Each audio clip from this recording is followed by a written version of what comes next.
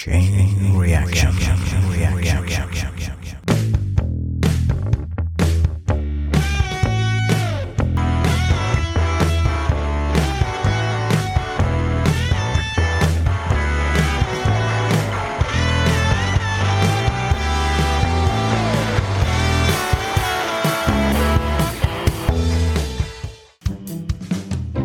Hi, Tony Hines here, and you're listening to Chain Reaction, all about supply chain advantage. Great you could drop by today. When it comes to managing the interface between technology and humans, that's always a very tricky task for most organizations. Forecasting has been a human activity for so long, and we think we're good at it, but are we really? Computers can handle numbers much faster than people, and of course artificial intelligence can help with the process of performing prediction, and it can exclude bias. But it does come down to what the humans do when they set up the forecast in the first place, and what goes into a forecast. And of course, Superforecast or Superforecasters was the subject of a book by Philip Tetlock and Dan Gardner. It's called The Art and Science of Prediction. And I want to talk a little bit about superforecasting in relation to supply chains today, and also how artificial intelligence will change the nature of forecasts in future. Of course, that's not to say it's not being used presently, because of course it is. And you may recall that Dominic Cummings, who was advisor to Boris Johnson when he was Prime Minister of the United Kingdom, was a big fan. The idea behind superforecasting is that some people are naturally better at making predictions than other people, even experts in the field. And it might include anything from, will a currency become stronger? Will one country invade another? Or will there be civil unrest in a city? Or simply about what tomorrow's weather will look like. Philip Tetlock came up with something called the Good Judgment Project, which was part of a US government competition to find better ways of prediction. And he examined thousands of predictions by experts and found they were no better than if they'd been selected outcomes at random. And he compared this to chimps throwing darts at a board. He then asked thousands of people to come up with figures for the chances of a range of particular things happening. For example, nuclear tests in North Korea in the next 3 months. And then he looked at the most successful of the forecasters and found they continued to make better predictions right through the questions that they were asked over a period of time. And they even made better forecasts than those that had access to privileged data. So how does that happen? Well, he called them superforecasters, and they calculate probability of something happening and adjust circumstances as they change. A bit like Bayes' theorem, isn't it, really? Bayes, you remember, is kind of looking at posterior and current probabilities and making adjustments as conditions change. One of the examples given was North Korea looking at making nuclear tests, and on average those tests were conducted every 30 months, which suggested about a 10% chance of a test in the next 3 months. The figure was then doubled to 20% because North Korea had been threatening to conduct tests.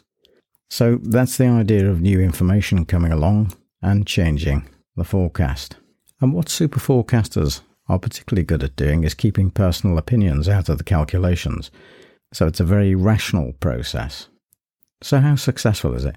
Well, you could look at something like Brexit. Was it widely predicted? Or the election of Donald Trump as President of the United States?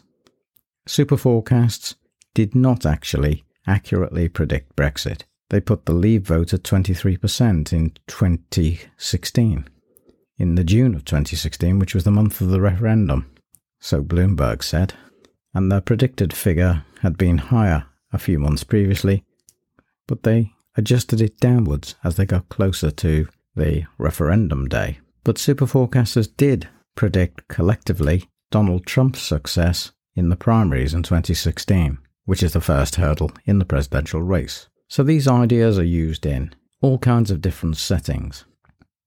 A CIA analyst wrote a paper calling for the US intelligence service to look for characteristics of superforecasters when recruiting, rather than looking at applicants' grades.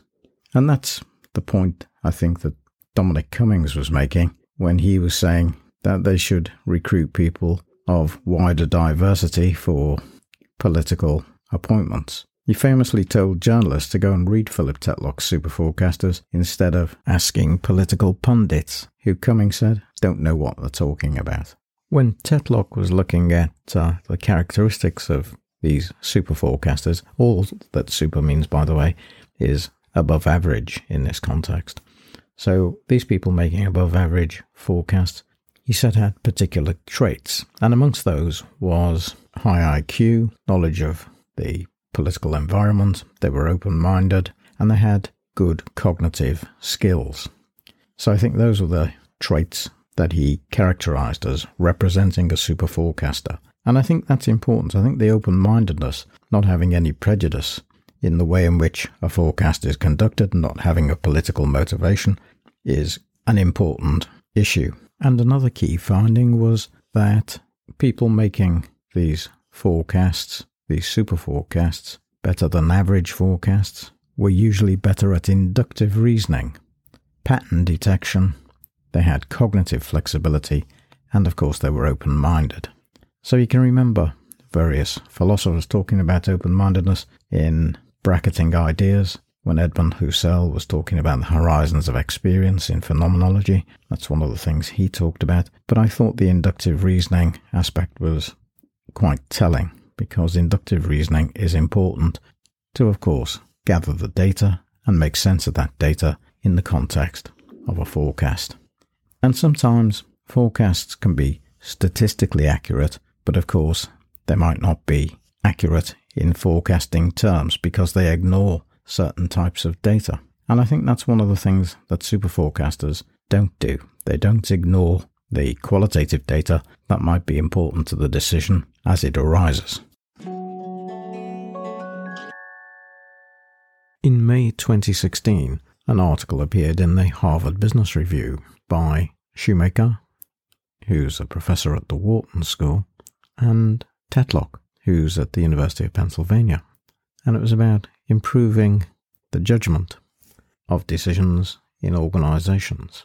It was about managing for an unpredictable future. And it began with a statement. It said, imagine you could dramatically improve your firm's forecasting ability, but to do so, you have to expose just how unreliable its predictions and the people making them really are. And this was the start of the project. The Good Judgment Project began in 2011, when Tetlock teamed up with Barbara Mellers of the Wharton School to launch the Good Judgment Project. Their goal was to determine whether some people were naturally better than others at prediction. It's an interesting question, isn't it? Because we all know people who appear to make better predictions than others. And we've worked with people in organizations that appear to be able to see into the future better than others. Now, what makes them better? Are they having access to better data? Or is it something in the person that just happens to give them the ability to make better decisions on the basis of the same data we might give to somebody else who makes really poor decisions? And that appears to be the case with these super forecasters. The problem, of course, is that organizations and individuals are generally poor at judging the likelihood of uncertain events, and predictions are often colored by the forecaster's cognitive biases, or their desire to influence others, or concerns about reputation, and it can have serious consequences. So these biases, somehow in the superforecasters, don't appear to be as strong. They're more open-minded. 25,000 forecasters and 1 million predictions were reviewed by the authors, and they looked at the practices and how to improve those practices through training, including basic statistics and awareness of bias, and debates amongst forecasting teams. The idea was to improve prediction capability, and companies need to keep real-time accounts of the top teams that make better judgments. Now let's just revisit the traits, because this is where traits were first discussed in this Harvard Business Review article. And it really is quite interesting because it was broken down into philosophical approaches and outlook, abilities and thinking style, methods of forecasting, and the work ethic. And apparently super forecasters are cautious, they understand that few things are certain, they're humble, they appreciate the limits of forecasting, and they're non-deterministic. They don't assume what happens is meant to be. Their abilities and thinking style, they're open-minded, they see beliefs as hypotheses to be tested, they're inquiring of mind, intellectually curious, and enjoy mental challenges. They're reflective and self-critical. And they're numerate. They're very comfortable with numbers. When it comes to method of forecasting, they're pragmatic. They're not wedded to any one idea or agenda. They're analytical in their approach. They consider other views. So that's the open-mindedness again. They synthesize the blend of diverse views into their own. They're probability-focused. They judge the probability of events, not as certain or uncertain, that's the deterministic thing again, but as more or less likely. They're thoughtful updaters. They change their minds when new facts emerge. They're aware of their cognitive and emotional biases. And the work ethic. They're keen on improving. They strive to do things better. And they're tenacious. They stick at something until the problem is solved. Now, another interesting aspect of the Harvard Business Review article talked about 3 phases of forecasting. And they talk about diverging views, evaluation of the views that have been put forward, and arriving at a convergent phase. The divergent phase is where the issues and assumptions and approaches to finding an answer are examined by the teams from many different angles. The evaluation phase is when it's time for productive disagreement and arguments abound. And the convergent phase is when the teams begin to settle on prediction. Learning and progress are fastest when the questions are focused and the feedback is frequent. Now, I think that's important, isn't it, in terms of the thinking about forecasts. Yeah, there's going to be lots of different forecasts in the pot. They have to be critically evaluated, and there's discussion about why the forecast is like it is. And then you have to come to a conclusion where things converge. And the other interesting test that was done in this study was using something called a Bria score to reveal your best and worst predictions. So forecasters make precise estimates of probability. For example, there's a 80% chance that there's going to be a major recession this year, and the prediction can then be analysed against the outcome, and the Bria scores calculate a result, a statistic, by squaring the difference between a probability prediction and the actual outcome, scored as 1 if the event happens and 0 if it doesn't. So if you assigned an 80% probability, 80% confident that something's going to happen, it would simply be 0.8 minus 1 squared. If the firm missed the target, the score changes. It becomes 0.8 minus 0. In other words, 0.8 becomes 64. So 88 to 64, and that's 0.64. The closer to 0 that the score becomes, the smaller the forecasting error, and the better is the prediction. And that's what the Bria scoring method is. And that's how you find who are the super forecasters, who gives the better prediction. So you could apply this inside an organization. You could get a number of teams competing to give predictions, and you could see how they measure up using this Bria statistic. And you could probably, if you wish to, select a team to give the forecast, or you could place more reliability on the team with the lowest Bria statistic, the ones closer to 0, where they give better predictions. Now, you could think of many applications of this inside an organization and in your business decision making. You could use it to forecast what the environment's going to look like for your business in 12 months or 3 years' time. And you could have teams look at all the variables that they consider impact that decision. And so they would do an environmental audit, for example, and you'd give probabilities or assign probabilities to each of the outcomes that you think might happen. You could also, within a supply chain, you could look at sales forecasts and predict what that's going to look like, or you could look at what impact geopolitical tensions are going to have on your supply chain, and similarly produce forecasts. Now, these forecasts would be quite a resource for the business, and over time you would be able to see how accurate or otherwise your forecasts were, and you might get better at your decision making as a consequence of going through the exercise. So you can see there are many different applications. So my question to you is, do you have super forecasters in your organization? Well, you probably have, but do they know it? Probably not. Now, if we extend the idea of super forecasting and we consider artificial intelligence and how that can be used to improve forecasting, and possibly machine learning, where machines can learn to forecast better, perhaps through the various inputs and the algorithms that are developed for the artificial intelligence, for the AI system, that might actually take super forecasting to the next level. Now, an interesting book on this topic was by A.J. Agrawal, Joshua Kens, and Avi Goldfarb, and it's published by Harvard Business Review Press in 2022. It's called The Power and Prediction. In 2018, prediction machines by the same authors wanted to dispel the myth and hype around AI by reframing its power and potential to drop the cost of making predictions. Now, if you can lower the cost of forecasting, that helps too, doesn't it?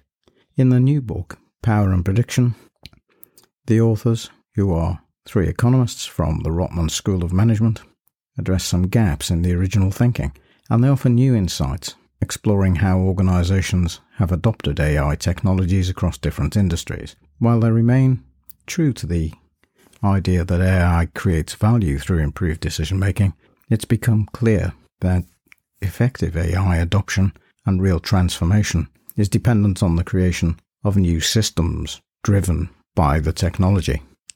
But crucially, they remind the reader that decision-making involves prediction and judgment, an instinctive two-part mental process that we don't always differentiate. Machine learning and AI technologies shift the prediction part from humans to machines, which increases the speed and accuracy of prediction. But for the judgment part, organizations need to create or redesign systems independent of the first part, and that takes time. The authors introduce a number of concepts that need to be considered. They talk about the between times, the current uncertainties start to AI adoption and lack of appreciation of the effect of the larger system in which AI operates. That will pass and adoption will accelerate. They talk about the AI bullwhip, some change in one area brought by AI-driven decisions in another, and that might open up cracks or unintended consequences elsewhere in the system. And then they talk about power and disruption. AI only has power as it leads to better decisions. Humans still in control of the decision-making, and that's important to note. And it's wrong to think that AI holds the power. It doesn't. Humans remain in control. And value creation happens through this human-machine interface. And bias and discrimination they talk about. It's often suggested that AI can perpetuate bias. But these authors argue that AI can detect bias and adjust for it. So, interesting read if you have time. It doesn't take much of a leap to see how AI and forecasting and these developments will be very influential in supply chains and in the management of those supply chains, including procurement, manufacturing, distribution, inventory, last mile delivery, all the logistics aspects, shipping arrangements, and data and insights from the data are central to how we view the world in which we operate. And it will change customer expectations too. Customers will be having experience of AI as they do now without actually knowing about it. But what they do know is that faster delivery, improved information, improved visibility, improved transparency between partners in supply chains, and those aspects of the supply chain can change dramatically as a consequence of better forecasting and employing technology.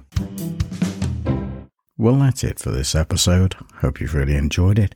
I'm Tony Hines. I'm signing off, and I'll see you next time. Bye for now.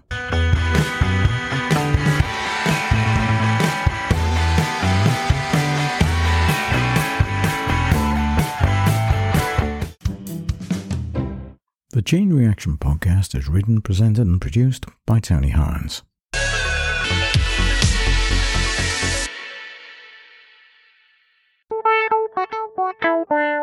Hi, I'm Tony Hines. I'm here to tell you about the Chain Reaction Podcast, all about supply chain advantage. I've been researching and writing about supply chains for over 25 years. I wrote my first book on supply chain strategies in the early 2000s. Each week we have special episodes on particular topics relating to supply chains, and we have a weekly news roundup every Saturday at 12 noon, all things impacting global supply chains in that week. So come and join us on the Chain Reaction Podcast. I look forward to seeing you there. I'm Tony Hines. I'm signing off. Bye for now.